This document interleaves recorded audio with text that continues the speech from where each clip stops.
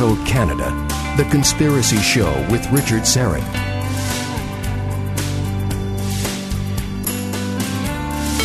And welcome to the Audio Imaginarium. Come on in, weary traveler. Hang your cloak on a peg, grab a stool, and come gather round the fire. There are stories to be told, and you are among friends. Whitley Strieber, perhaps best known for his book Communion, which of course was made into a major Hollywood motion picture. He's here. He's also a long-time experiencer or contactee, if you wish. And he has a brand new book called A New World. And Whitley is with us for the entire 2 hours. Victor Viggiani from Zealand News Network will be my special co-host tonight. And before we get rolling, one other order of important business. I want to say thank you and hello to Eldon from Corpus Christi, Texas. Eldon, thank you so much for the letter and kind words and the most generous donation, which was totally unexpected, but thank you so much. I was very touched by your kindness. Eldon in Corpus Christi, hope you're listening tonight. Victor Viggiani is the executive director of Zealand News Communications and Zealand News Network. Victor, welcome. How are you, my friend? Just fine, Richard. It's great to be with you on this very momentous evening with the guests that we have tonight. Yeah, this, I think, promises to be pretty revelatory, I'd say. All right, in 2015, Whitley Strieber experienced a stunning return of strange beings that he had met in 1985 and written about in the mega bestseller Communion. A New World starts in September 2015, describes experiences he's had as recently as October of 2019. No longer is the world wondering about whether or not this is all real. In 2018, the U.S. Navy admitted that videos taken off the carrier Nimitz by pilots using ultra-sophisticated cameras were of unknown objects with incredible flight characteristics. Add to this the past 70 years of UFO evidence, and it is now undeniable that something unknown is flying around in our skies. They're here, but why? There are millions of close encounter witnesses who'd say that they're here for us and have already been in contact with us for 2 generations, while the official world and the media have been in denial. A New World describes what it's like not just to encounter them, but to live in contact with them. It'll shatter all of our previous theories and beliefs and reveal the experience for what it is, the strangest, most powerful, and potentially most important thing that has ever happened to mankind. Whitley Strieber is widely known for his best-selling account of his own close encounter, Communion, a true story, and has produced a television special based on confirmation for NBC. He's also the author of the vampire novels, The Hunger, The Last Vampire, and Lilith's Dream, and is the host of his own popular podcast, Dreamland. His website, the world's most popular site featuring topics of the edge of science and culture, is unknowncountry.com. Again, his new book, A New World. Whitley Strieber, welcome aboard. How are you? Well, thank you very much for having me. Where have we reached you tonight? What part of the country? I'm in California. Ah, okay. I want to go back to December 26, 1985, and for those, there may be a few, hard to believe, but there may be a few who have not read Communion and are not familiar with these entities that you encountered. You describe them as having darting big eyes, insectoid, along with some stocky dark blue trolls. Tell me about that. It sounded almost as if it was kind of a violent encounter. You were injured. Yeah, I was injured. What happened was something, it came out of nowhere as far as I was concerned. I was not a UFO believer, not interested, and I hadn't been since I was a child. I had been when I was growing up in the 50s, who could not be interested because it was all over the newspapers and the television in those days. But then suddenly I woke up on the morning of the 26th in a very strange state. I was upset and confused and had obviously not had a good night. I remembered quite a ruckus, I would say, but had no explanation for it because it had been a quiet night in our little vacation home in upstate New York. So I didn't really understand. Finally, I decided that an owl must have gotten into the house. But as my wife gently pointed out to me, since all the windows were closed and we had no fireplace and the wood stove had been burning all night, that was not possible. So as evening fell, I decided that the owl, which I could not get out of my mind, these huge big eyes, must have been standing on the windowsill of our bedroom. And I went up to the bedroom as the sun was setting and looked at the windowsill. It was snowy, and so there would have been footprints in the snow along the sill. And there were none. And I can remember feeling the most disturbing feeling, nameless and quite awful at that moment. And then, night came on, and I just went through hell. I had a very difficult night. The next day, I was in considerable pain and very confused. I couldn't figure out what to think of the memories that were beginning to float back into my mind. It felt like I'd been beaten up or been at some kind of wild party. It was just inexplicable. And I let this go on for a few days, and I started writing a story called Pain, which reflected my inner feelings, being a writer. And during the time I was writing this story, I happened to pick up a book that my brother had sent me for Christmas called Science and the UFOs, or about that time. The timeline might not be absolutely precise, but at some point I picked up the book and I read a bit of it and kind of forgot about it. But by then I was getting clear that something had happened to me. I was hurting physically. My rectum was injured, and my head, I had an injury in my head, and I had these, what I regarded as vivid memories of hallucinatory experience of some kind. And frankly, I began to think I had been attacked by someone who had used some kind of mind-altering substance on me. And that led me to think that my book, War Day, which I had published about a year and a half before, might have caused a negative reaction from the Reagan administration, because as it happened, it was a book against limited nuclear war, about the dangers of limited nuclear war, and it had been sort of picked up by the left quite unexpectedly to me, because I'm not really a member of the left, and used to destroy a Reagan initiative to fund FEMA, the Federal Emergency Management Administration, to harden our industrial infrastructure against nuclear attack. And so that had happened, and I had been warned by a Senate staffer that I might be targeted for the book. And in those days, it was still commonplace for people to get what were known as political tax audits, where the IRS would come in and start auditing every penny and cost you a lot of money with your accountant and just generally hassle you. That's not done anymore, but it was fairly common then, and so I assumed that might be what happened. And my taxes are so simple that it wouldn't have been much of a big deal, so I just forgot about it. Then I thought to myself, well, maybe this is it. Maybe they tried to drive me crazy. Some sort of electronic harassment. Well, no, it was physical. It was that night was a physical thing. Right. So I thought I had seen someone during the event. I recalled seeing a man I had known in high school and college, and in fact in grade school too. We'd been friends for many years, and he joined the Central Intelligence Agency and sort of dropped out of my life. But I still had what I thought was his phone number, his home phone number in Houston. And so I telephoned him because I thought I'd seen him with these strange beings that I now remembered. And I thought, well, there were no strange beings. They don't exist, but he exists.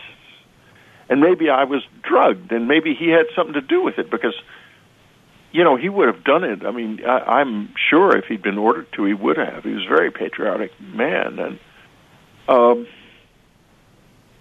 when I called him, his phone number was disconnected, so I thought, well, he's moved. And I called his brother. This is now, I guess, February of 1986. His brother told me, well, he died last March.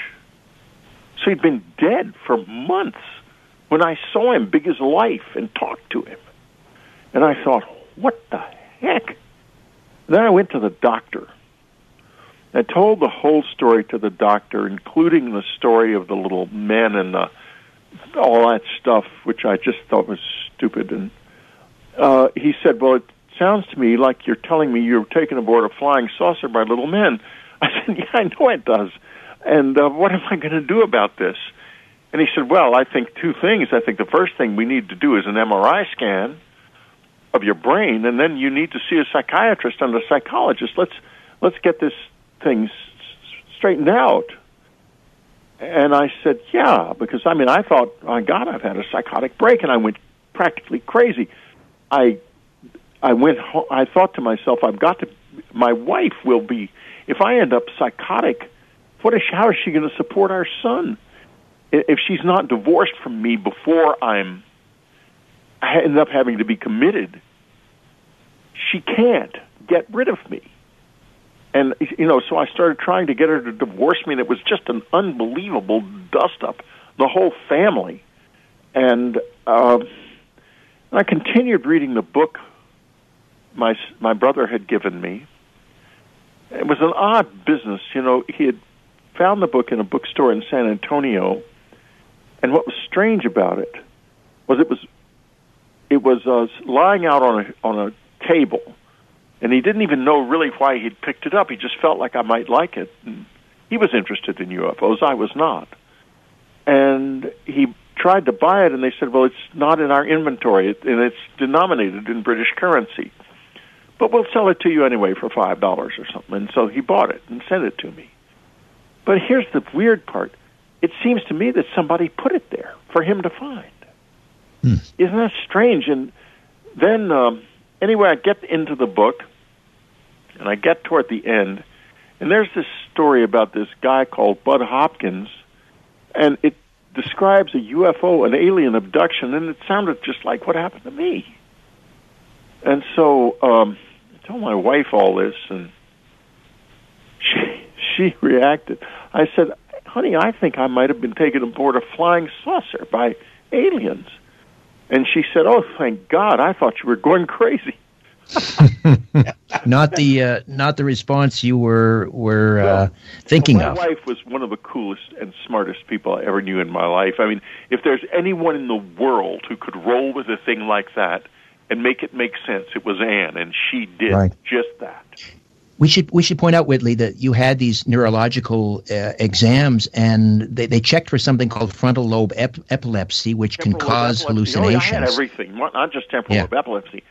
We checked for psychotics, an exhaustive series of psychological tests, brain scans, all kinds of tests, including tests for various diseases that cause hallucinations, including temporal lobe epilepsy. And where I came out was, I had not just a normally stable brain in terms of seizure related stuff, but an unusually stable brain.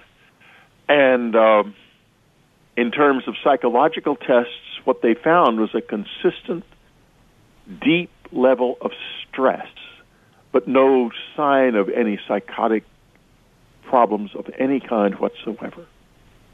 So you add those two things up, and what do you get? You get where I came to. Something happened to me. So I decided, what the hell? We are going to go over and see this Hopkins character. He lived not far from us in Manhattan. So we went over to see him. He was a very sweet guy. Beautiful home, all kinds of beautiful books and everything. He was an artist. And I talked to him and told him pretty much what I just told you, and he was fascinated. And he said, well, he wanted to hypnotize me. And I thought to myself, he's an artist. I don't see any medical licenses anywhere around here. So I said, no, I'd rather not do that. If I'm going to talk to anyone, it would have to be a psychiatrist who's skilled in the kind of interrogation you say we need, because he was telling me that there were actual memories behind all the confusion, and they were buried, and by the stress and by the trauma, which I could easily believe. So he introduces me to the head of the New York State's Department of Psychiatry, Dr. Donald Klein.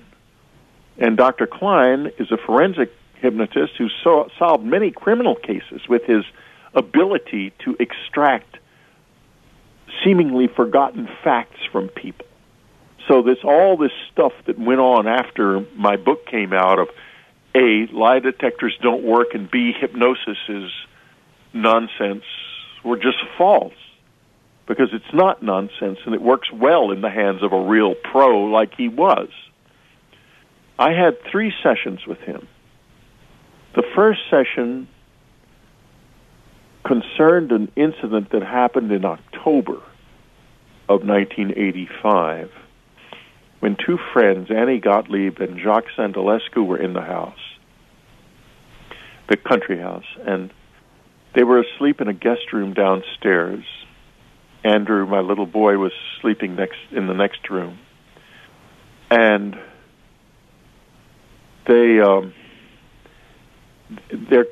I was awakened in the middle of the night by an incredibly bright light shining in the windows, like sunlight. And then it just disappeared with a loud bang. And everyone started yelling. My little boy started yelling. Jock and Annie I could hear their voices. I thought initially when the light came, when I woke up to all this light, I thought that roof was on fire. But then obviously when the light went out, it wasn't. So I proceeded to run downstairs and tell everybody everything was okay. And then go in and comfort my little boy, who was 6 years old. And, but it wasn't okay. Obviously, what the heck happened? Later, in the morning, Annie said she had heard our cats running across the floor upstairs. Their bedroom was immediately below us. And the problem was our cats weren't there. So what were those scurrying footprints she'd heard, footfalls she'd heard? Jacques found the light so bright that he thought it was morning, and he got up because he thought he'd overslept. But the night was dark and foggy. So when I got hypnotized, I remembered seeing these dark blue figures in the room, and I just totally lost it. The hypnosis session is mostly the sound of me screaming. It was unbelievably terrifying. Unbelievably. To just see things that aren't supposed to exist standing right there, right beside your bed. I think you described them as stocky, dark blue trolls. Right, exactly. I know them now. I've had them in my life for years, and I'm not scared of them at all anymore. In fact, looking back, it's hilarious that I ever was scared of them. But in any case, I sure was, and you can understand when something like that arrives in your bedroom without warning, it's going to be profoundly concerning, to say the least. And so I had blocked it all out. Then the second hypnosis session comes, and we go to the business of December the 26th. And the whole thing just opened up in my mind in vivid detail. We're going to take a time out here. We'll come back and we'll get you to continue on with the second hypnosis session, taking us back to December 26th, 1985. That really started it all. Whitley Strieber, his new book is A New World. Victor Viggiani from Zealand News Network stays with us. Back with more of The Conspiracy Show right after this. My name is Richard Serrett.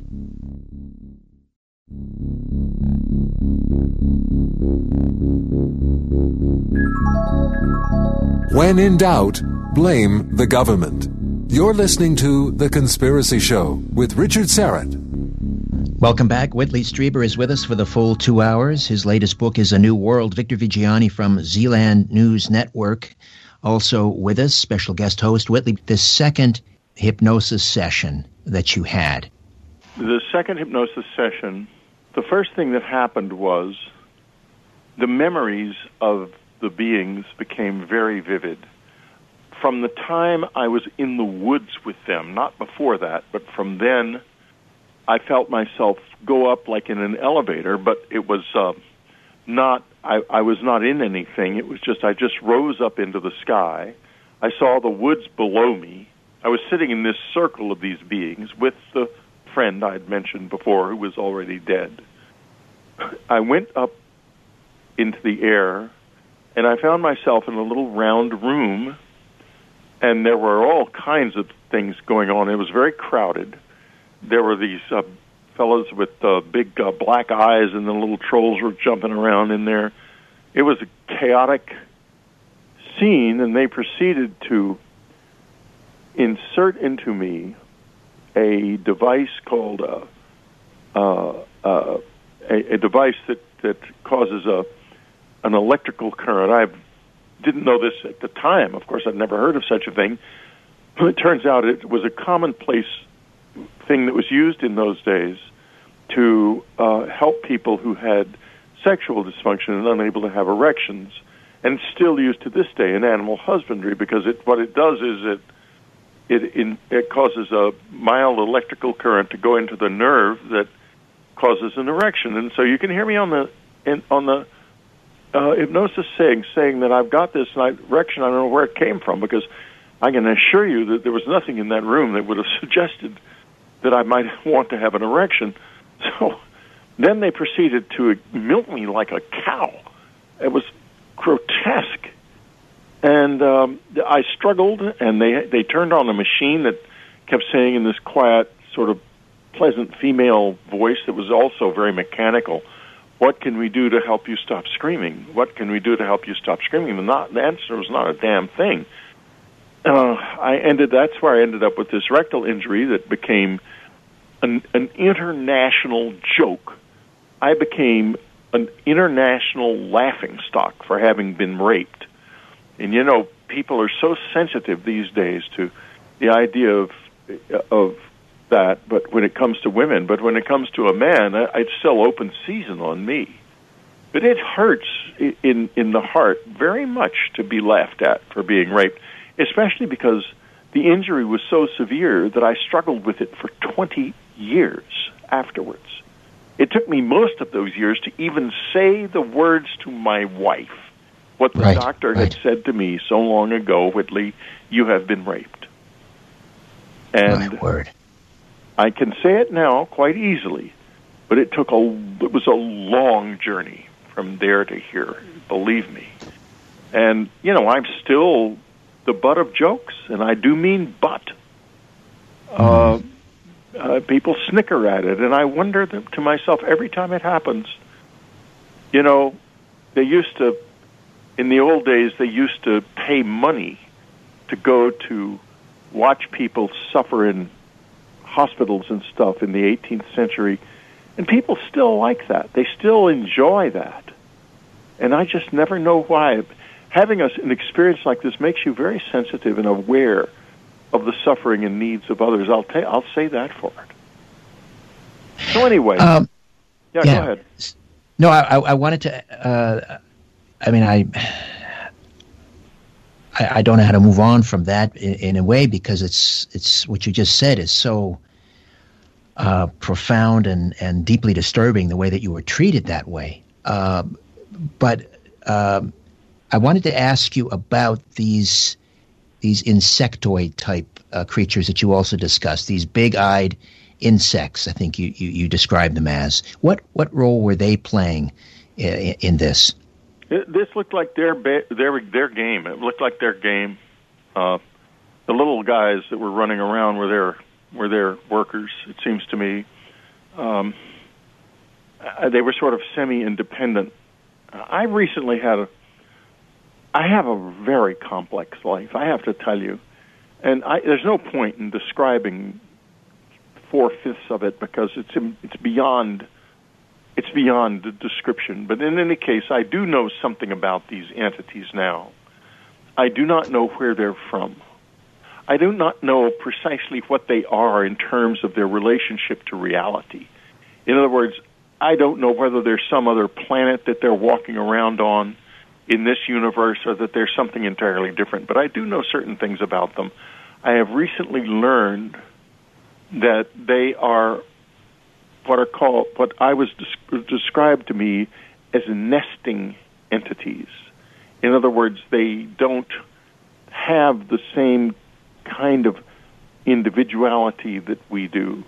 They have a hierarchical nature with if you can conceive of a hive with a queen bee, and then around the queen bee layers and layers of ever less independent entities, and you have to think of the hive as a single person.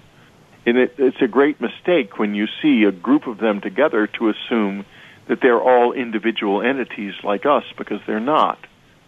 And they also, therefore, have a very different vision of reality than we do, and a different meaning.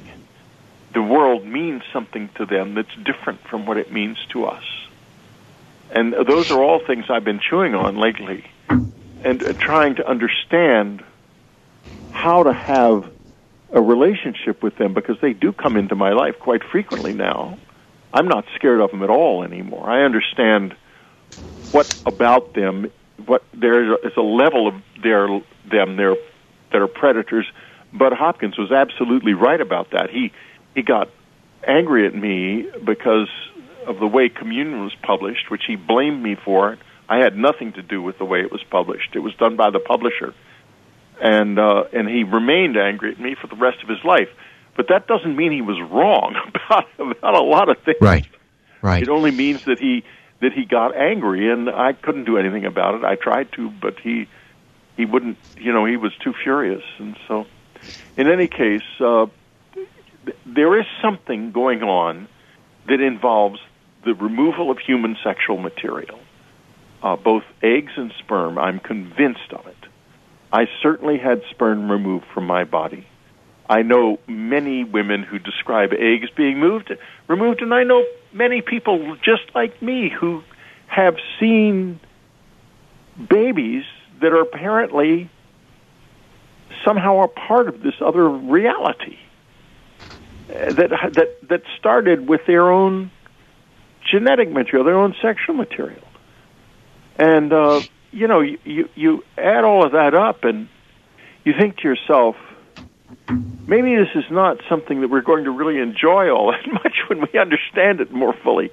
And however, that's on the one hand. On the other hand, the amount of knowledge I have gained from my relationship with them, and the caring that has developed over the years, as I have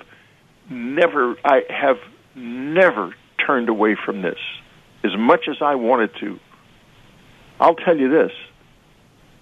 After I realized it was real, this was about March of 86, I said to Ann, I have to figure this out. I have to figure out what I'm going to do. And she said, well, why don't you try to recontact them? And I thought, how in the world would I do that? And then it occurred to me there was only one thing I could do, which was to go back out in the woods in the night to where they had taken me up from, which I'm pretty sure I knew where it was, and just try. You had stopped going to the cabin for some time after that incident. Well, yeah, we got a little bit iffy about the cabin. Sure, understandably. Listen, Whitley, I've got to, pardon the interruption, I've got to take another quick time out. We started going back on weekends again, and I had been very obsessively guarding my family.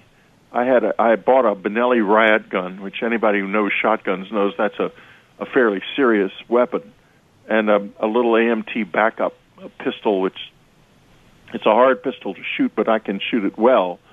And it's so small that it's not accurate, but you have to really learn to use. I knew how to use both weapons, and in any case, I used to march around the house at night with the shotgun, ready to blow the head off of anything I saw that looked suspicious. Well, we got to take a time out. Happened to have shown up, but none did. We've got to take a time out here, Whitley. Thank God you didn't use it, as we'll discover. There's a whole other story behind that, and we'll pick this up on the other side. Whitley Strieber is with us. The new book is A New World. Victor Viggiani has rejoined us. We'll get him in here as well. Back with more of The Conspiracy Show. Don't go away.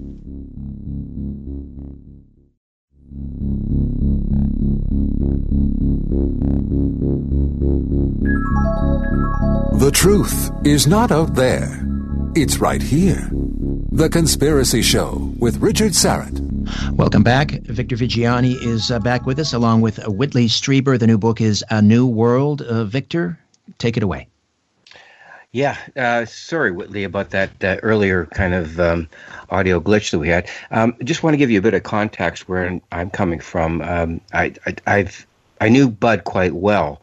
Did several interviews with him, and in addition to that, having spent some time with John Mack in his Harvard office at Cambridge. So my background is fairly intense in having worked with individuals. And I read your book. I've read Communion and Confirmation. And after that, I've read the Communion book 5 times. 5 times. I had to. I had no choice because of the intensity of it. What I want to ask you, and I think you probably went through this in a number of different ways, when this all first started, the intensity and the visceral confusion you're going through, and as you move through it, when did it become evident to you that there was a transition from being sort of a victim into someone who became enlightened by the whole experience? When did that happen, and how did it happen? That's a good question, boy. I don't often get asked that question. I made that happen, period. It started when, as I was talking about a few moments ago before we went into the break, deciding to go into the woods at night, back to the place where I thought it had happened, which was not easy. Because remember, at that point in my life, I thought I was, yeah, they might be aliens and they might not, but there was one thing that was very clear. They were monsters, and they had really roughed me up. And now I knew through Bud other people who had also had horrible experiences with them.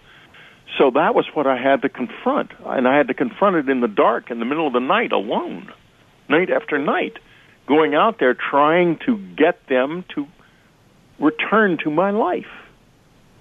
And the academics like Jeffrey Kripal I'm involved with now, explain that what happened to me was an initiatory experience. That is to say, a complete overturning of your reality.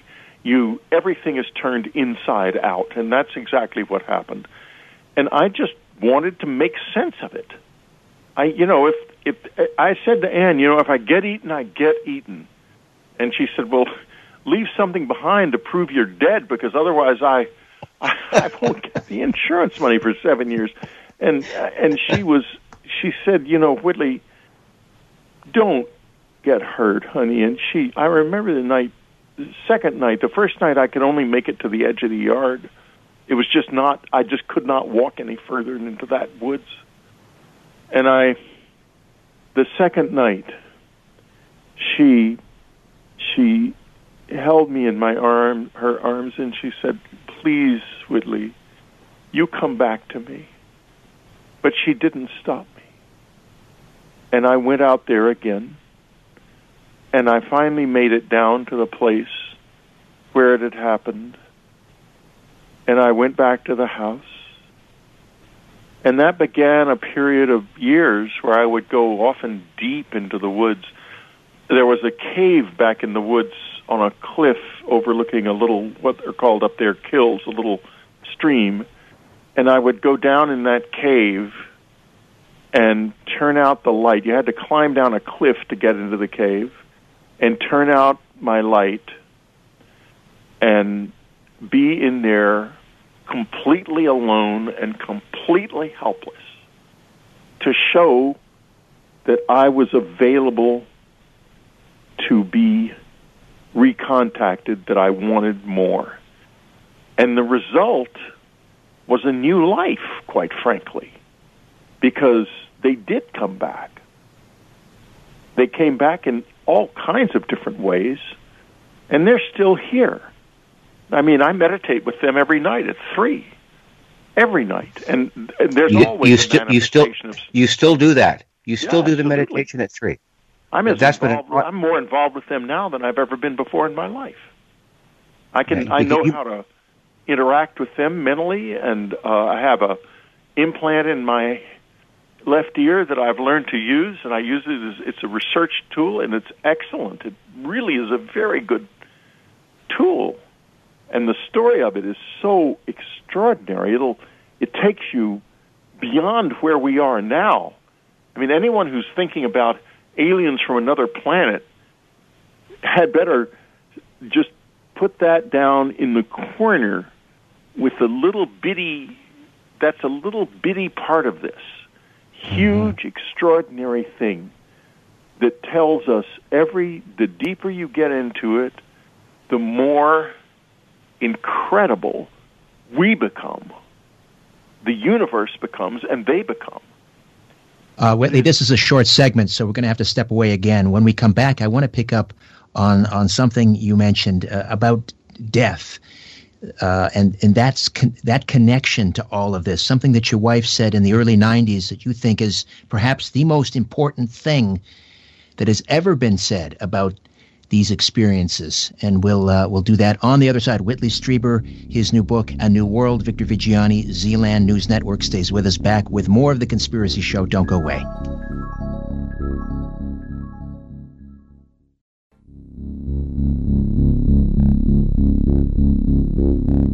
The truth is not out there. It's right here. The Conspiracy Show with Richard Syrett. Welcome back. Whitley Strieber is with us, along with Victor Vigiani, and Whitley's website, unknowncountry.com, the new book, A New World. And as I mentioned before the break, your late wife, Anne, back in the early 90s, she said something that really is central to the theme of this book, I think. And you say it's the single most important thing about the experience that has ever been said. What did she say, Whitley?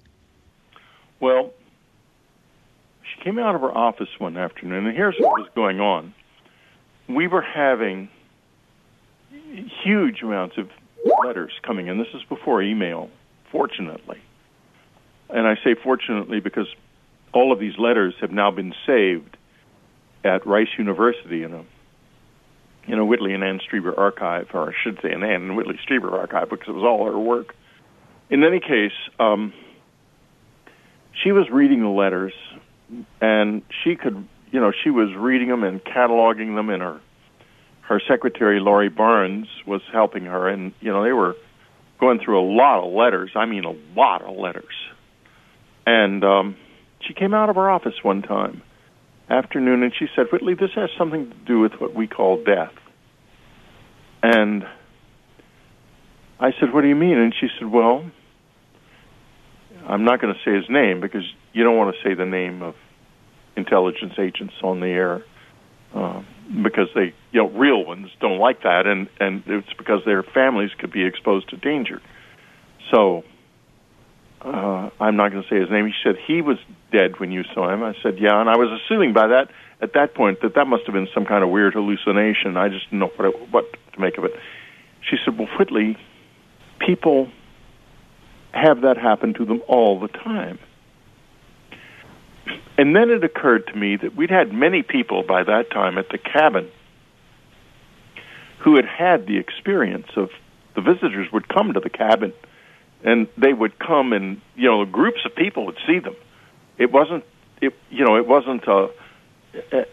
those people are all named in my book. In fact, it's probably my life is probably one of the most extensively multiple witness paranormal experiences there has ever been. And so, in any case, it occurred to me that, well, my goodness, of course, because the dead friends and relatives have been involved in every single event that took place at the cabin, except the ones that were just involving me. And so it seems that the dead and the visitors are all wrapped up together somehow. And I think if these characters are aliens from another planet, then they do not have the barrier between the living and the dead that we do. And when they come, the barrier between us and our own dead simply collapses. And suddenly our own dead are with us. Well, a perfect example of this is Laurie Barnes herself. Anne was reading letter after letter, and she was saying, she said, I need a secretary. And I said I would call Manpower, which was a secretarial, maybe still in business, I don't know. Anyway, she said, no, I'll find the secretary in the letter somewhere. And a while later, she says, here's our secretary. She hands me a letter. And it's from this woman who says she's a singer and an actress. I said, well, it doesn't say she's a secretary. She says, look at that handwriting. That's a professional's handwriting. And I said, but she says she's an actress and a singer. She says, have you ever heard of her? I said, no. She said, then she's making her money as a secretary. I'm going to call her. And she called her. And it turned out she lived like down the street, a couple of blocks away. And she came over and became Anne's secretary for 15 years.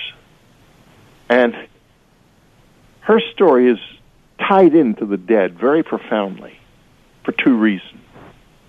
The first is, on one of the biggest nights we ever had at the cabin, where many people had close encounter experiences in full wakefulness, it all started in the afternoon when she was out walking, and she suddenly found her brother face-to-face with her on the road in front of the cabin. And what was amazing about this to her is he'd been missing for 20 years, and she said, oh, my God, come down and meet my friends. And he says, no, I just wanted to tell you I'm all right. And then instead of walking anywhere, it was as big as life as far as she was concerned, he suddenly drifts back into the woods and disappears. And Anne said at that time, after she told us this story, she said to me quietly, the visitors will be here tonight.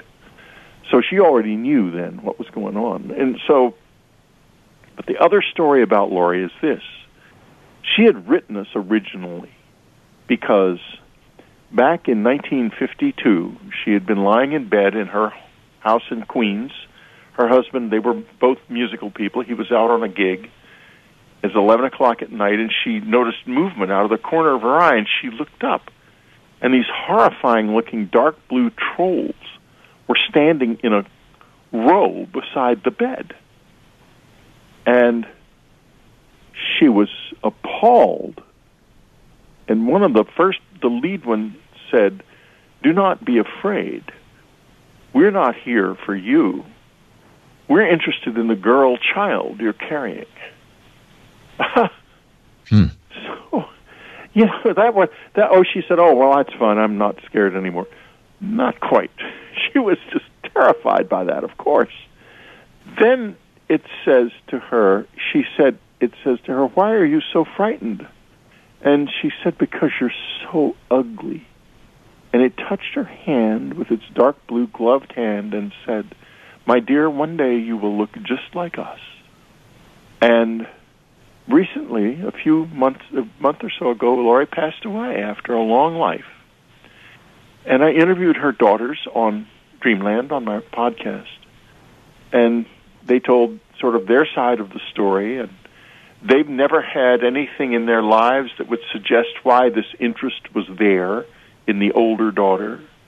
But they certainly believed the story. I mean, why wouldn't they? And it's an improbable story, but when people tell the truth, if Laurie didn't make it up, she'd have no reason to.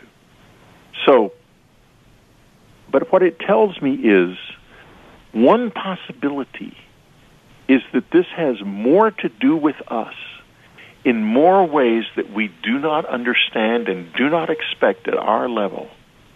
For example, if you take caterpillars and butterflies, or tadpoles and frogs, there are many species on Earth which have radically different forms at different stages in their development.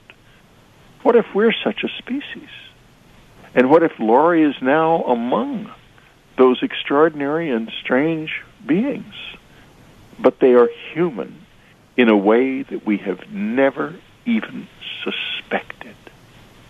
I think that's a fascinating speculation, frankly. It's remarkable. It's to turn a phrase. I mean, I'm not going to debate anybody over it, but it's fascinating.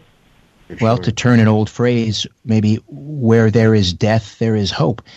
We're approaching in the final sense that some scientists will tell you at all. That is not correct. We're approaching the top of the hour. We're going to take a break here, but I want to start this conversation now, and we'll continue after. And of course, we'll get Victor back in here. But after Anne passed away in 2015, your contact and experiences with these visitors intensified, and you believe, you write, that she may have something to do with this, something that she's doing after death. Explain. Yeah. We'll get into that for sure. Well, we have about just a couple minutes. We can start fine. Discussing it now. Yeah. Annie died at 7:15 in the evening on August the 11th, 2015. The worst moment of my life. Afterwards, my son and daughter were with me, and I was devastated. I could not imagine life without Anne.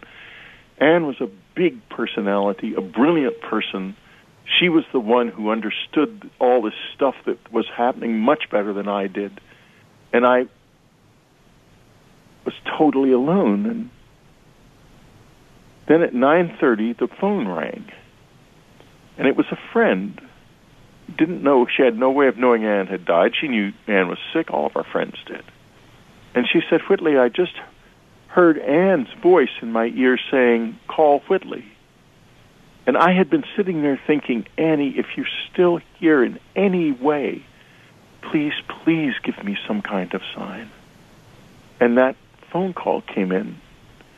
And I said to her, "Belle, Annie passed away at 7:15. And that was the beginning of what turned out to be a whole new kind of relationship with my wife. I'm still married as far as I'm concerned. I wear both rings now, and I look at it as we're still a couple. We're still married, only we're just down to one physical body. We only have one left. All right. We'll take a timeout, come back, and we will continue this remarkable discussion. Whitley Strieber, UnknownCountry.com, A New World, Victor Viggiani, Zealand News Network, back with more of The Conspiracy Show.